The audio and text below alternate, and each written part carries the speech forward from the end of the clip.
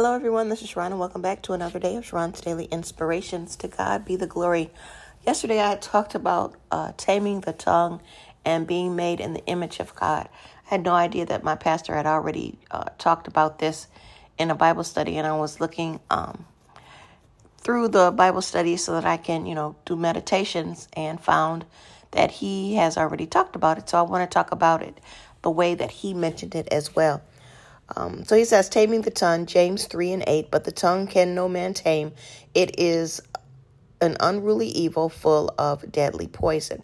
And he says that there are threefold spiritual secrets of all success. So he says, Satan wants your tongue, mind, and your heart. Those are the three things: the tongue, the mind, and the heart. If he gets either one of those, then you're in trouble. When he mentioned the tongue, he's talking about words. Many believe that what they say does not matter. At 1 hour, they're praying. The next hour, they're saying a bunch of crazy stuff. Poison can easily come out of our mouths daily, speaking gossip, envy, and strife. Satan uses these things against us.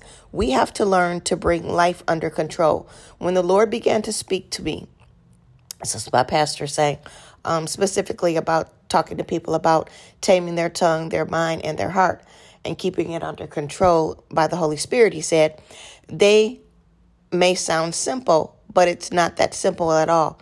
If any one of you think that it's simple, it's not. When James says no man can tame the tongue, he's right, but the Holy Spirit can.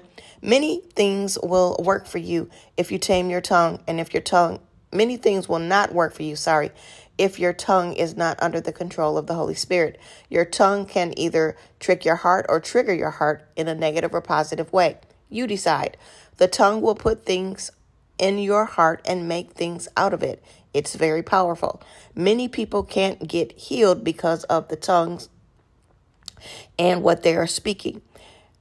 If they're speaking healing scriptures, but they've cursed themselves so much that everyday conversation, words are containers. Like if you say that, I'm healed, and you read the scriptures and you believe it, and then you say, oh no, I still have blah, blah, blah.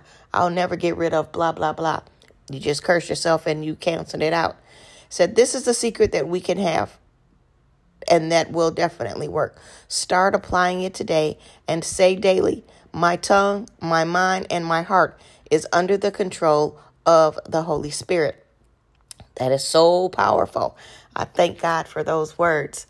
Then he talks about renewing our mind, Romans 12:1 and 2.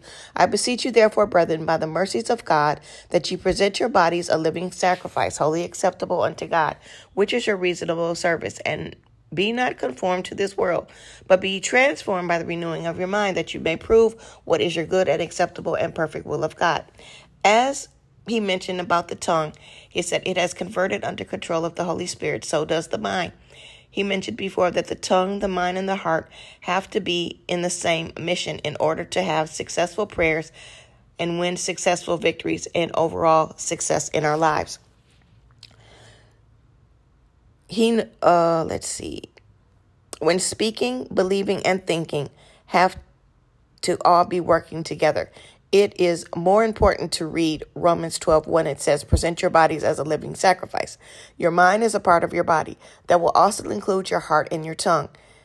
It goes on to say, be conformed not to this world, but be transformed by the renewing of your mind. Renewing your mind with the word of God daily, along with keeping your speaking and believing in agreement, is bringing it under subjection that will transform you. Realizing that your mind is only double-minded because of what's coming out of your mouth and what's being written on your heart. So, lastly, he talks about keeping your heart.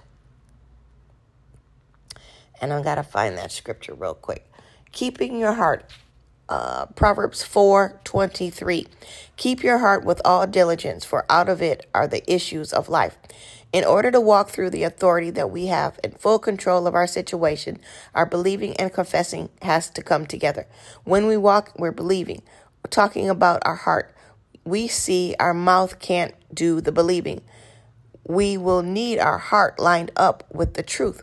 Meditation is what changes the heart. It allows the word of God to become a sword on the inside. It is at this point that we must realize the tongue, the heart, and the mind working all together. The word says, keep your heart with all diligence, because doubt and unbelief will try to break it. Your answer is to always believe God and to believe the word of God.